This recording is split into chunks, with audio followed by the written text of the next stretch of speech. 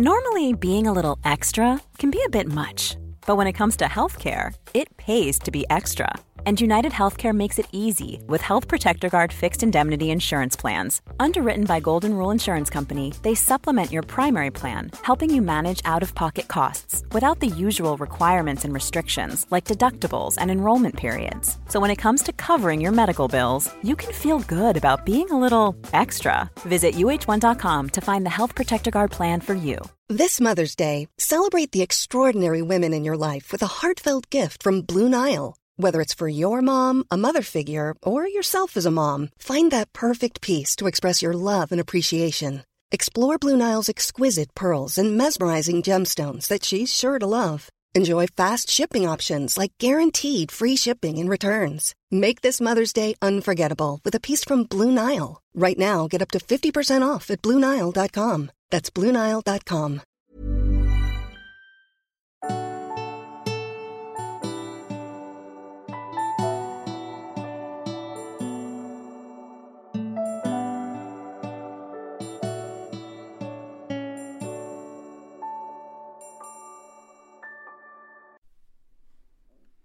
Hej och varmt välkommen till mig. Jag heter Sol-Carina och jag utbildar dimensionella medium och reiki-yoho-utövare i hela Sverige. Andevärlden, jag vill i den här podden berätta mer om hur missledande det är att kalla det andevärlden. För vad är andevärlden egentligen? Är inte vi människor en del av den så kallade andevärlden? För många år sedan när jag skrev min bok Andliga guider och änglar, då använde jag begreppet andevärlden därför att jag var så naiv att jag verkligen trodde att människor förstod skillnaden på ande och ande. Men jag upptäckte och har upptäckt att människor vet verkligen inte skillnaden. Jag tycker dock att det är intressant att många medium nu har börjat förstå att det finns en del varelser i vissa dimensioner som vi bör undvika kontakt med. I min podcast Kosmiska samtal som jag har tillsammans med min vän David så pratar vi mer om det. Så är du intresserad att veta hur du kan påverkas eller smittas av tung energi, eller som många menar att det inte finns demoner till exempel, då ska du lyssna på podden Kosmiska samtal som vi har. Faktum är att det som jag beskrev i förra avsnittet, att det finns många olika dimensioner runt oss.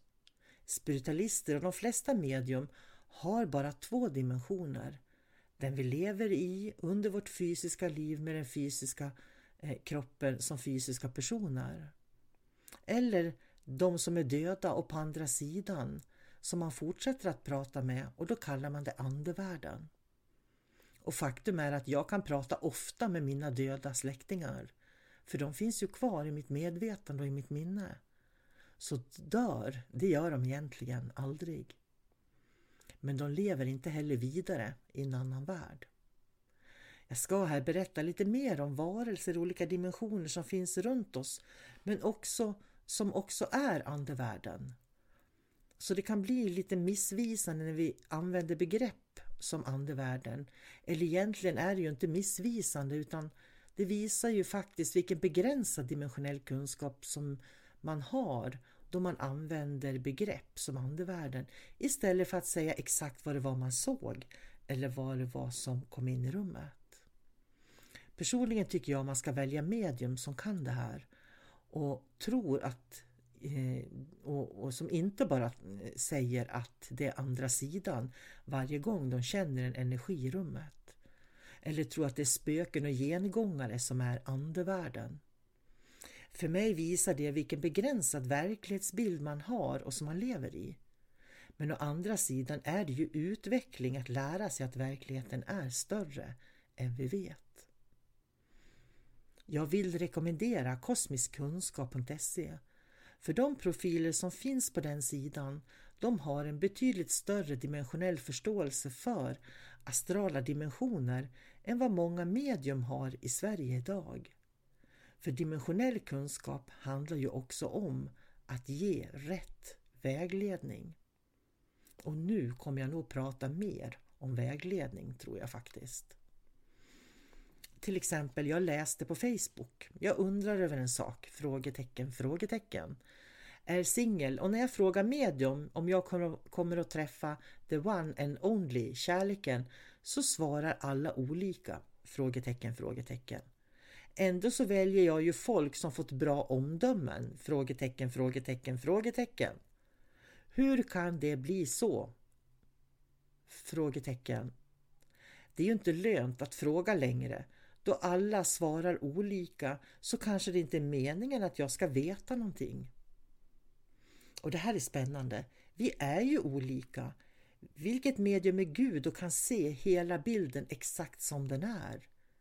Vi kan ju bara se fragment av verkligheten eftersom vi inte är upplysta människor där vi sitter på jorden. Och det innebär också att jag ser verkligheten genom min egen erfarenhet.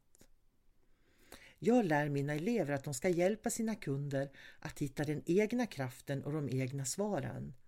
Så därför så är det mycket bättre, och det skrev jag i den här Facebookgruppen, att istället fråga vad kan jag göra för att träffa the one and only? Istället för frågan när kommer han? Vad kan jag göra för att träffa kärleken? För då behöver man inte sitta ner och vänta på att den rätta ska ringa på dörren. Då gör man något åt det. Och många i forumet på Facebook sa, det har jag inte tänkt på, att jag istället kan fråga vad jag ska göra för att möta kärleken. Och det är det som är skillnaden på ett vanligt medium och de dimensionella medium som jag utbildar. De dimensionella mediumerna vet hur de ska ge svar och vilka svar eller vilka frågor som är bättre att ställa för att få svar. De leker inte allsmäktiga spåkvinnor och spåmän med svar på livets alla frågor. Det är för mig att vara skolad i och förstå den dimensionella kunskapen. En gång så ringde en man till mig. Han hade varit hos ett medium i USA. Och han berättade att för 1 år sedan så pratade jag med ett medium i USA. Och hon sa att om 1 år, nu i september, så ska jag träffa min soulmate, kvinnan i mitt liv. Nu är det oktober och hon har inte kommit än. Var är hon? Sa han till mig. Den här mannen, när han fick veta att om 1 år kommer du att möta kärleken, då satte han sig ner i princip och började spela tv-spel. Och sen när det hade gått 1 år så hade hon ju naturligtvis inte ringt på dörren och han var förtvivlad. Det är det här som är problemet när man får en spådom. Att man gör ingenting för att man ska gå den vägen så att det ska slå in, så att säga. Vad han borde ha gjort, så borde han ha fortsatt leva sitt liv, gå ut i verkligheten, möta människor, för någonstans där ute i alla människomöten som han har, där hade hon mest troligtvis funnits.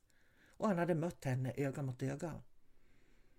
Men när man väntar in en spådom och frågar när kommer hon istället för vad kan jag göra för att möta kärleken, då kan man faktiskt tappa den också. Jag gjorde mentorsamtal en gång med en kvinna som var gift och hade 2 barn. Hon hade fått ett gott råd utav en manlig profil på tidningen Nära att hon skulle vara kall mot sin familj och sin man hela julen och nyår. För han skulle då, om hon var kylig och avvisande mot honom, så skulle han minsann lära sig att vara vänlig mot henne. Och i min verklighet så är det verkligen så här, oh my god, alltså hur skapar man bra, kärleksfulla, fina relationer genom att vara kylig mot någon? Eller kall? Hade hon istället valt vänlighet, omtanke, att lyssna och att vilja förstå varann och komma varann närmare, så hade hon troligtvis aldrig behövt prata med mig, för då hade hon och hennes man hittat varandra. För människor som ser och förstår varann, de kan också komma överens om att men nu är vår relation färdig, nu går vi skilda vägar. Eller också fördjupar man den. Men ni kan ju tänka er i en familj med 2 barn, när 2 vuxna är kyliga och kalla mot varann en hel jul. Jag tycker synd om de barnen. Men det här är inte ovanligt, att det är såna här råd som människor hör. Och det kan ju vara så att den här manliga profilen på tidningen Nära faktiskt gav ett annat råd. Men det var det här hon hörde. Och då är det ju så här att det är så viktigt. När vi pratar dimensionell kunskap så pratar vi ofta om att veta vem som kommer in i rummet. Men det är lika viktigt hur man svarar på frågor som man får av människor. Svaret kan avgöra hur man går vidare i sitt liv. Min första man som jag var gift med, hans mamma fick en spådom när hon var 20 år. Hon var på marknad och var in till en spåkvinna som tittade i händerna. Och den här spåkvinnan sa, du är förlovad med en man nu, och det kunde man ju säkert se för hon hade ju ring på sig. Han kommer du att göra slut med och du kommer att träffa en ny man och han kommer att få en flicka och sen en pojke med. Du får 2 barn, sa hon. Och det gick i uppfyllelse. Den här förlovningen hon hade med mannen bröts. Hon träffade min exmans pappa, han som blev farfar till våra barn. Och hon fick först en flicka och sen en pojke. Men den här spåkvinnan hade också frågat, vill du veta mer? Ja, sa hon. Ung som hon var och tänkte inte på vad hon skulle få veta. Då talade den här spåkvinnan om för henne när hon skulle dö. Så hon fick ett årtal och ett datum när hon skulle dö.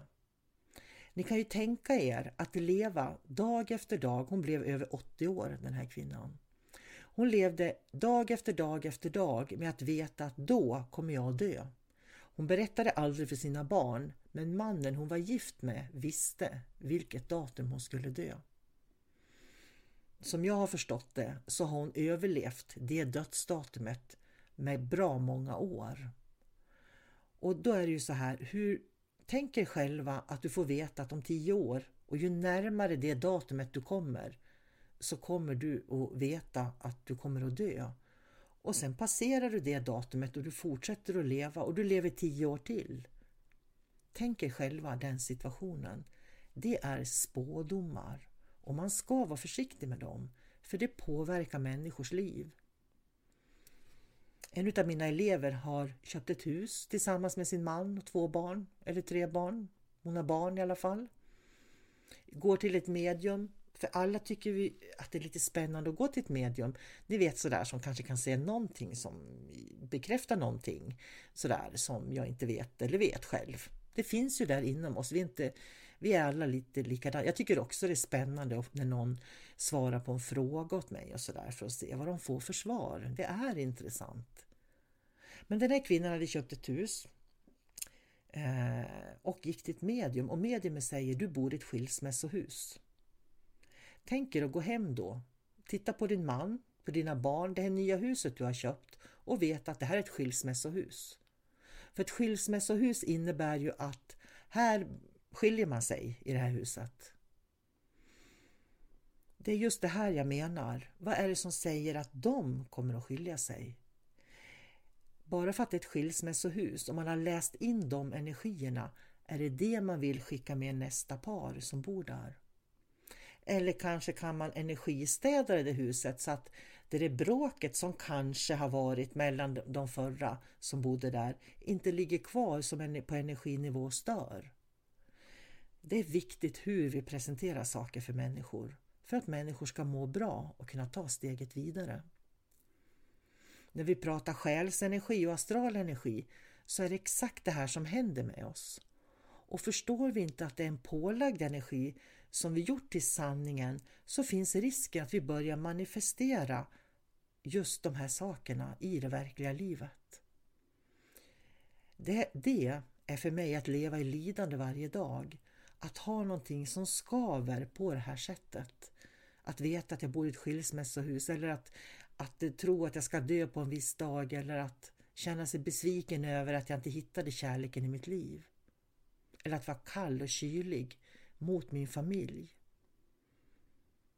Om man inte har en dimensionell förståelse som också innebär att du har en självkännedom och känner dig själv, då undrar jag också hur man som medium kan veta var man får informationen ifrån. Tar man det från den sanna essensen av medvetenhet som vi alla delar, eller tar man det från någon dimension i astralfältet? Alla olika dimensioner har information och kunskap att förmedla när vi lyssnar och lär av dem. Då kan vi också se vilken agenda de olika dimensionerna har, vilka mål dimensionerna bär med sig. Naturväsen kan lära oss så mycket om samhörighet och telepati. Hur vi kommunicerar i de osynliga världarna med varandra. Naturväsen vet vad platser på jorden behöver och de tar hand om och vårdar våra skogar, ängar och platser. De kan därför hjälpa oss att ha stor kunskap om jordens strålning, jordens akupunktursystem med kraftplatser. De tar enkelt hand om hela vår jord. Precis som vi har en kropp att ta hand om, för våra fysiska kroppar är vår jord, så har naturväsen, till exempel då Moder Jord, att ta hand om. Om du som medium inte vet skillnaden på en demon, ett naturväsen eller någon från andra sidan, hur ska du då kunna förmedla rätt information till en person? Det är det här vi jobbar med att lära på den esoteriska utbildningen. Det handlar så mycket om praktisk övning. Och jag vill faktiskt tipsa om en kurs som jag har på min online-sida www.sanessens.se, där jag har en kurs som heter Nefertiti kosmisk healing och dimensionsvandring. Har du aldrig mött olika dimensioner så kommer du att få dig en glad överraskning på den här kursen. Den kan du läsa via datorn och plattan eller mobilen från ditt hem och i din egen takt när du vill. Problemet som jag ser det är att när man inte vet vem man pratar med som medium, det är ju att du kan ta råd ifrån lägre dimensioner och lägre entiteter som de här mediumerna troligtvis gör eftersom de ger så dåliga råd. Nästa esoteriska kursstart. Känner du att det är ditt kall att lära dig mer och att du vill veta mer, då är du varmt välkommen skulle jag säga att vara med i november när vi startar. I min podd Sol-Carina Sinnlig kunskap, den du lyssnar på nu, kommer jag fortsätta att tala om det dimensionella mediumskapet, de esoteriska rådgivarna och att bli änglamedium som jag utbildar. Jag har faktiskt utbildat människor sedan 1993. Jag har många erfarenheter med mig. Och är du intresserad så läs gärna referenser vad andra sagt om mig som du hittar på min hemsida. Jag hoppas och önskar verkligen att du som lyssnar ska förstå vilken enorm kapacitet som bor inom dig och att du fortsätter att utvecklas som människa och hitta fler och fler dimensioner av dig själv och ditt sanna jag. Och skulle du kunna tänka dig att dela min podd så att andra hittar till den dimensionella kunskapen, så blir jag innerligt tacksam. Ta hand om dig nu och ha en riktigt fin dag. Hej då!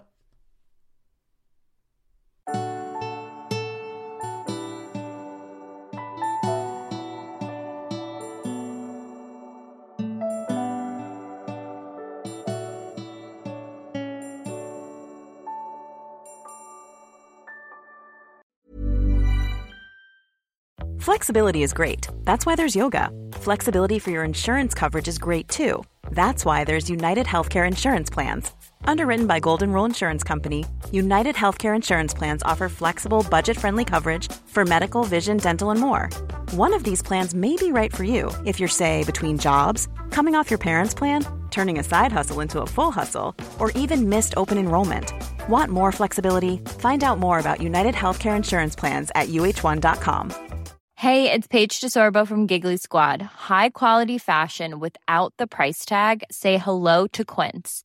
I'm snagging high-end essentials like cozy cashmere sweaters, sleek leather jackets, fine jewelry, and so much more. With Quince being 50 to 80% less than similar brands.